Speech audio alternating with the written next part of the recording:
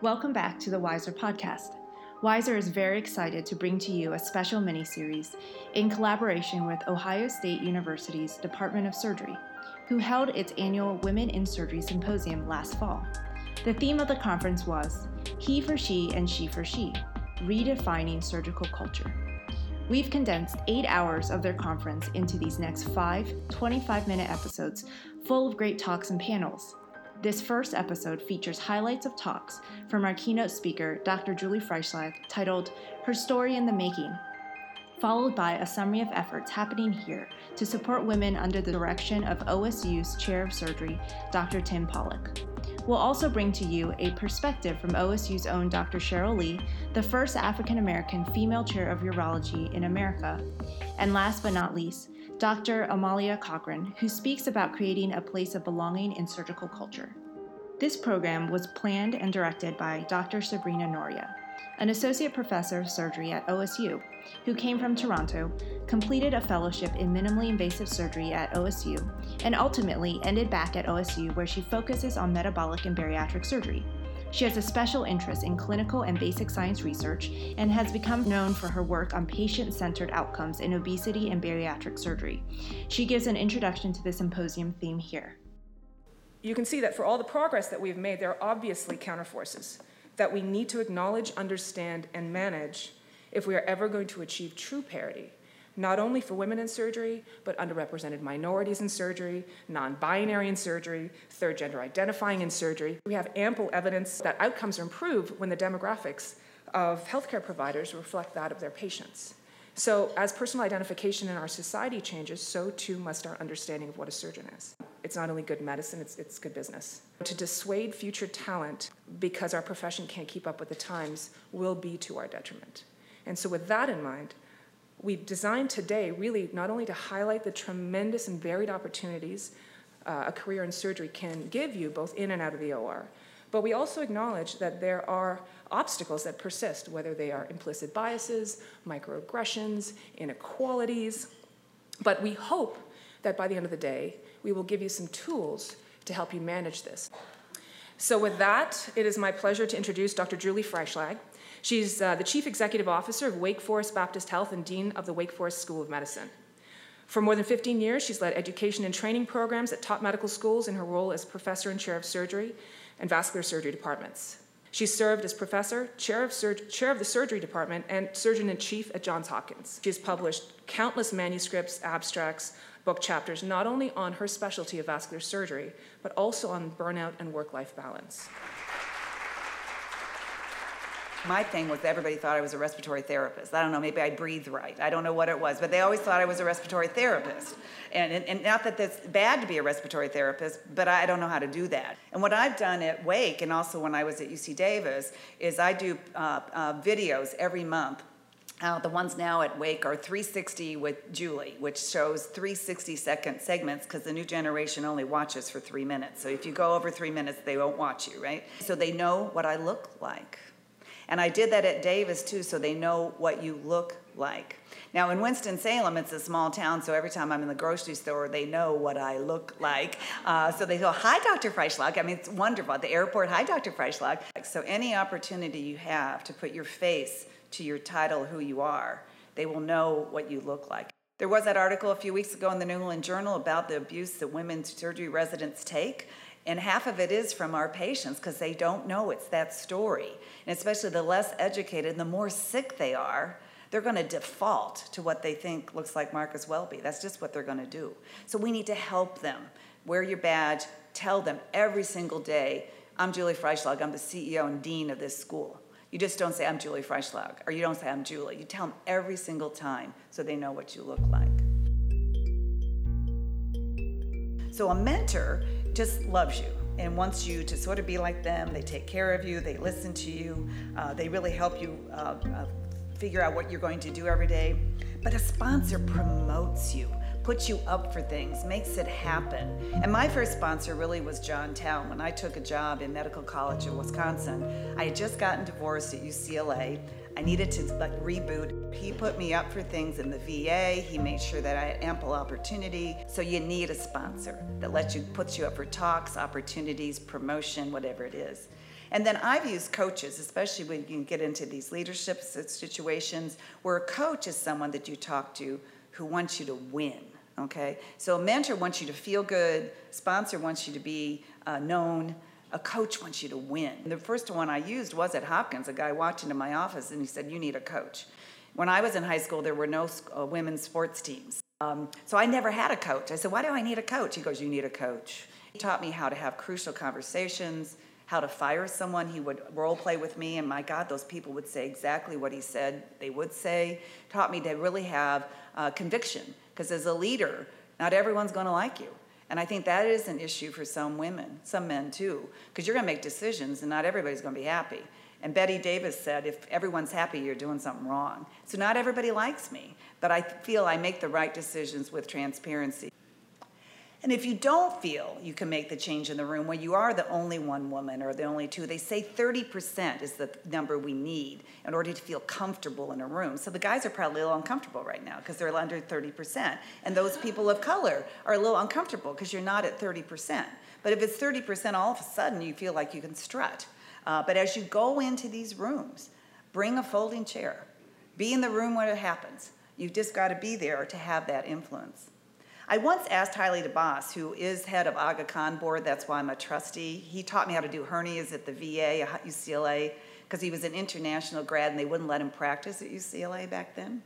And he ended up only being UCS chair and the chancellor. He's an amazing person. And when I didn't get the Denver job, I called him up because he knew that dean. And I said, do you think they're only asking me to look at these jobs because I'm a woman? And he said, yeah. And I said, well, what do you do when you know they only asked you to come because you're a black man? What do you do about that? And he goes, you go and you say something amazing. So the next time they asked you because you said something amazing. But take that folding chair and say something amazing. So we have to let new ways of teaching and training come forward and let women be individual. You're going to do it different than me. Maybe you like to cook. You just don't like to do the yard work. I don't do that either, but you don't have, but maybe you do need to have an au pair or a personal person. My husband really wanted to use daycare. So whatever you do, however you manage your vacations, your activities, we need to have appreciation for us to be individual women in surgery and not just one size fits all. And I have seen a little bit of a queen bee syndrome where that means the women think there only can be one, there only can be my idea, where some of our senior surgeons have been a little bit severe to younger women surgeons, and some of you have felt that, I'm sure. And so we need to actually open our arms to be inclusive about that as well. And what I've worked on the years is to forgive those who have not been that nice, go forward and do incredible things, and you not be that person, and that you go forward and really make people elevate them anytime you can so they can be successful too. One of my best qualities, I think, is when people meet me, they still say, well, gosh, she was really nice, and she's the CEO. Well, can't CEOs be nice? I think we can. We have to be hard driving and do that. But I think you can get people so much better on teams if you're approachable and that you let them know exactly where you're coming from. So thank you so much, and I really enjoy being here today. Next, Dr. Cheryl Lee, the chair of the Department of Urology at OSU, shares her perspective as a chair of a traditionally male-dominated field. She was a past president of the National Medical Association, R. Frank Jones Urological Society, and has served on the board of directors for the Society of Urologic Oncology and the Bladder Cancer Advocacy Network. Her professional focus is dedicated to improving the care of bladder cancer patients. As a department leader, these are some of the things that I'm thinking about. What's the vision of the culture in the department? What's the pipeline look like? Do we have that critical mass? Because it really is important, and Dr. Freischlag talked about this. You need to have a certain number of individuals to reduce tokenism and to reduce being viewed as the only one, or the woman surgeon, or the black surgeon, or the black woman surgeon. You need to have a critical mass. In the old days, our vision for changing the culture in surgery was more. We need more women, we need more numbers. Now, this is data from a highly reputable source, the Medscape 2019 Physician Report, but I think it's probably about right. Although many surgical specialties have now 19, 20, 25% women, urology's lagged behind, frankly. But I do remember when it was 5% and 3%. Urology surveys the field every year through an annual census. And this is the 2018, that came out this year. And from the, 12,000 plus individuals that filled out the survey, it was about 9% women in the field. So it's somewhere between 9, 10, 11, 12%. I still think that part of advancing the culture is advancing the numbers so that we as surgeons and providers can reflect our trainees and reflect our patient population. But it's not just about the numbers, because we know there are these challenges that many are still facing. And I know we're talking about micro and macro aggressions. In the old days, it was much more than macro even. 28% of women versus, almost 3% of men had some exposure to harassment or something like that. So it's disappointing that at this time, these are not trainees. These are folks that experience this as practitioners. There are times when we have to stop and celebrate that we are advancing our numbers. And I'm going to bring up this one example. The women in urologic oncology, and I'm one, is now a new and formally recognized liaison and subspecialty group of the Society of Urologic Oncology. This is a picture here of the women who gathered last week and were celebrating about this issue. There was about 50 women here. I can tell you when I was training, there was 3 women, and I was one of them. So it's not perfect, but I think we should stop and celebrate advances that we are making, and that does help to change the culture. Our next guest, Dr. Tim Pollack, is the chair of surgery at The Ohio State University, where he holds the Urban Meyer and Shelley Meyer Chair for Cancer Research. He completed his residency at the University of Michigan and went on to advanced training in surgical oncology at MD Anderson. He has a special interest in hepatic, pancreatic, and biliary diseases. He's published countless number of articles. He serves on multiple editorial boards, and he's the deputy editor of JAMA Surgery. Many times I interact with men who I'm trying to recruit. And sometimes, not all the time, but sometimes they're like, my wife or my significant other, she'll figure it out. Tell me more about the job. Tell me more about the job, right? But then I approach women. And I've had women, I'll mention Christine Ferroni, who's a superstar surgical oncologist at MGH. We begged her to come here and look at a job. She would not look at a job here because her husband is an orthopedic surgeon. And she's like, my husband's not gonna have an opportunity, I'm not even gonna come look. It's difficult to recruit great women, so I'm very proud that we've been able to do that. We've recruited 47 new faculty members to the Department of Surgery in the 3.5 years I've been here. And out of the 47 that we've recruited, half have been female. And also, I will not accept a non-diverse slate of candidates. If you bring me a slate of candidates or a bunch of white guys, I'm gonna say, go back. You did not look hard enough, right? There are other great people out there. You have to be purposeful, but also you have to reach out to these people, right? Because the other thing that I've found is that, men are a little bit more entitled. That's just my opinion. I have more often find that men come to my office and tell me what they're entitled to and how great they are and how they're getting underpaid and, they want this and they want that.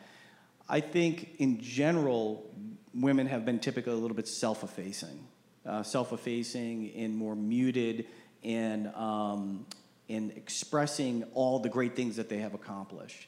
And so that can get played out because men will kind of overestimate their accomplishments sometimes. And when you're in these committees trying to pick leaders, they can sell themselves or oversell themselves. And sometimes I think that we don't see the true greatness in a number of the women. Many people don't know that the first female chair of a department of surgery in the United States was here at Ohio State. It was Olga Jonassen, first chair of an academic surgical department. And I came here, and I didn't know that, to be honest with you, and then I found out. And I was like, it's kind of like there's not even a picture of Dr. Jonassen anywhere in this place, and no one even recognizes that. And I was like, wow, man, I mean, that we should own that. So what we did was, first of all, we put up a couple pictures of Dr. Jonassen in the Department of Surgery with a plaque noting this milestone that indeed she was the first female chair of an academic surgical department in the United States. And then, we thought it'd be very wonderful to recognize Dr. Jonassen's legacy through a endowed professorship. We had a wonderful event where we celebrated Dr. Jonassen's life. Raised money for this professorship. There was an elderly woman in the back who spoke up and said, I knew Dr. Jonassen. I was like interns with Dr. Jonassen. We hadn't invited her or anything. I was like, she's like, can I have the mic? And then she was like, I knew Dr. Jonassen. And she spoke, and she just spoke to how transformational she was to be a woman surgeon at that time. And not even be a woman surgeon, but a woman leader. So, this is extremely important and critical because having tools like this, to recognize the legacy of women in surgery, but not only to recognize the legacy of women in surgery, but to build the future. Because we were able to use this professorship to recruit Dr. Sen, the next generation of women leaders in surgery. Dr. Jerry Hewitt, the Chief of OB/GYN at OSU, who is a featured panelist in our next episode, described her experience working with Dr. Jonassen when she was a medical student. Probably the most impactful moment being around her was when I was doing my 4th year rotation in the ICU, the surgical ICU, and I watched her come from the main OR in OSU to the ICU to round, and she was very tall, and she had scrubs on and a white coat, and she walked through the hall, down the hallway, and just stood at the door of the ICU and didn't say a word. And she was this huge presence, huge stature, and I watched slowly but surely all the male residents wrapped up their tasks and walked over and stood by her to prepare to round. I just thought it was such a powerful statement to watch how she gathered the people that worked with her and the respect with which they treated her, that to this day I enjoyed seeing the picture of her on the slide because it made me think of her.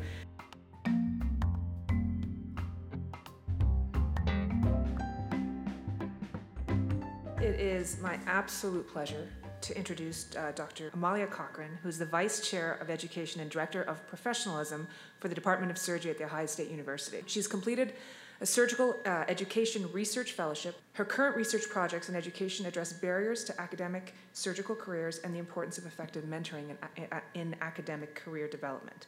Dr. Cochrane is a past president of the Association of Women Surgeons and the Association for Surgical Education. So what I want to talk to you all a little bit about is that concept of belonging, because I think this is so incredibly important. So I'm going to give y'all 4 dares. So dare number 1 is I want you to go have a conversation with somebody who pushes your buttons a little bit. And the reason that I want you to do this is because one of the things that Brené Brown says that I think is so brilliant is people are hard to hate close up. And if you think about that, that's really true. Having a team with differences matters. You want to work with and be around people that are different from you. If you know American political history of particularly the 1980s and 90s fairly well, you know that Ted Kennedy, of course, is a Kennedy family member, and therefore he has a very liberal imprint. Orrin Hatch, quite the opposite, and quite frankly, what you would expect of a senator from the great state of Utah. One of the most important pieces of legislation that they wrote together was the CHIP Act, the Children's Health Insurance Act, that got most children in the U.S. health care coverage. Totally different standpoint, totally different viewpoint, amazing outcome. Are you always surrounding yourself with people who look just like you do, who think just like you do, who do the same things that you do, and then figure out ways to make your network a little more diverse if it's not? Dare number 2, nurture some two-way relationships. I love this Eric Barker quote. Ask for help from those above you, share your Twinkies with those below you, and you shall go far, grasshopper. How many of you guys think networking feels kind of icky sometimes? It's so transactional. If you think about it more as a reciprocal thing and as, hey, I'm hanging out with my friends, it just feels less icky. Well, if you've got too many reciprocal relationships going on, it may actually cause you to deteriorate in the quality of those relationships. Be selective, be thoughtful about it, because you're going to exhaust yourself and you're actually going to become less effective in your ability to work with others if you overdo. Think about asking people, how can I help you? And then don't be afraid to ask for help when you need it as well. Dare number 3, know who you are. Vulnerability is the birthplace of innovation, creativity, and change. I want you to think about this. If you don't really know who you are you able to be authentic and be vulnerable with people very easily? Probably not. The other nice thing about showing up as your authentic self, even when it's kind of messy or maybe a little scary here and there, is it empowers the people around you to show up authentically as well.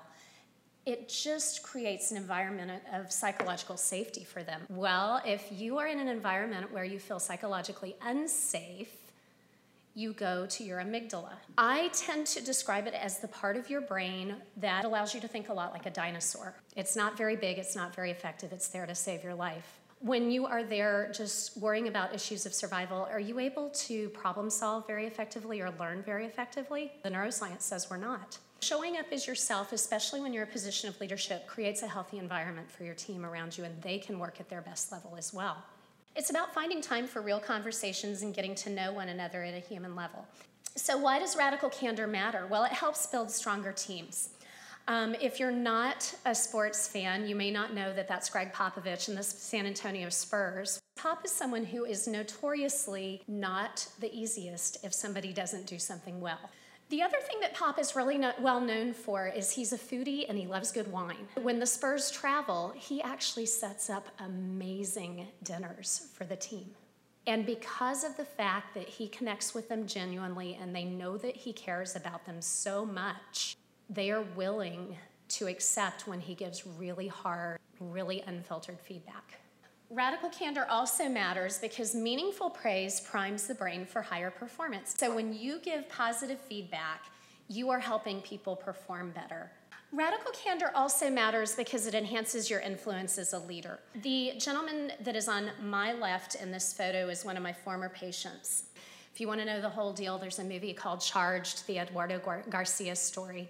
This was when he was giving a talk at TEDx Big Sky, and he was talking about his experience as an amputee because he sustained a high voltage electrical injury, and I did have to amputate his arm. We incidentally discovered that he had testicular cancer. I got to have both of those really not so awesome conversations with him. He talked about his experience of me sitting down and talking to him about that. He was willing to listen to me because I was honest with him, but he also knew that I cared about him an awful lot.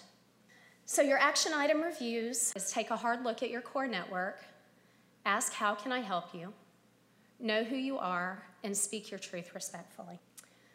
I'm going to close with yet another Brené Brown quote, but one that I think is so important about the concept of belonging. Belonging is being somewhere where you want to be and they want you.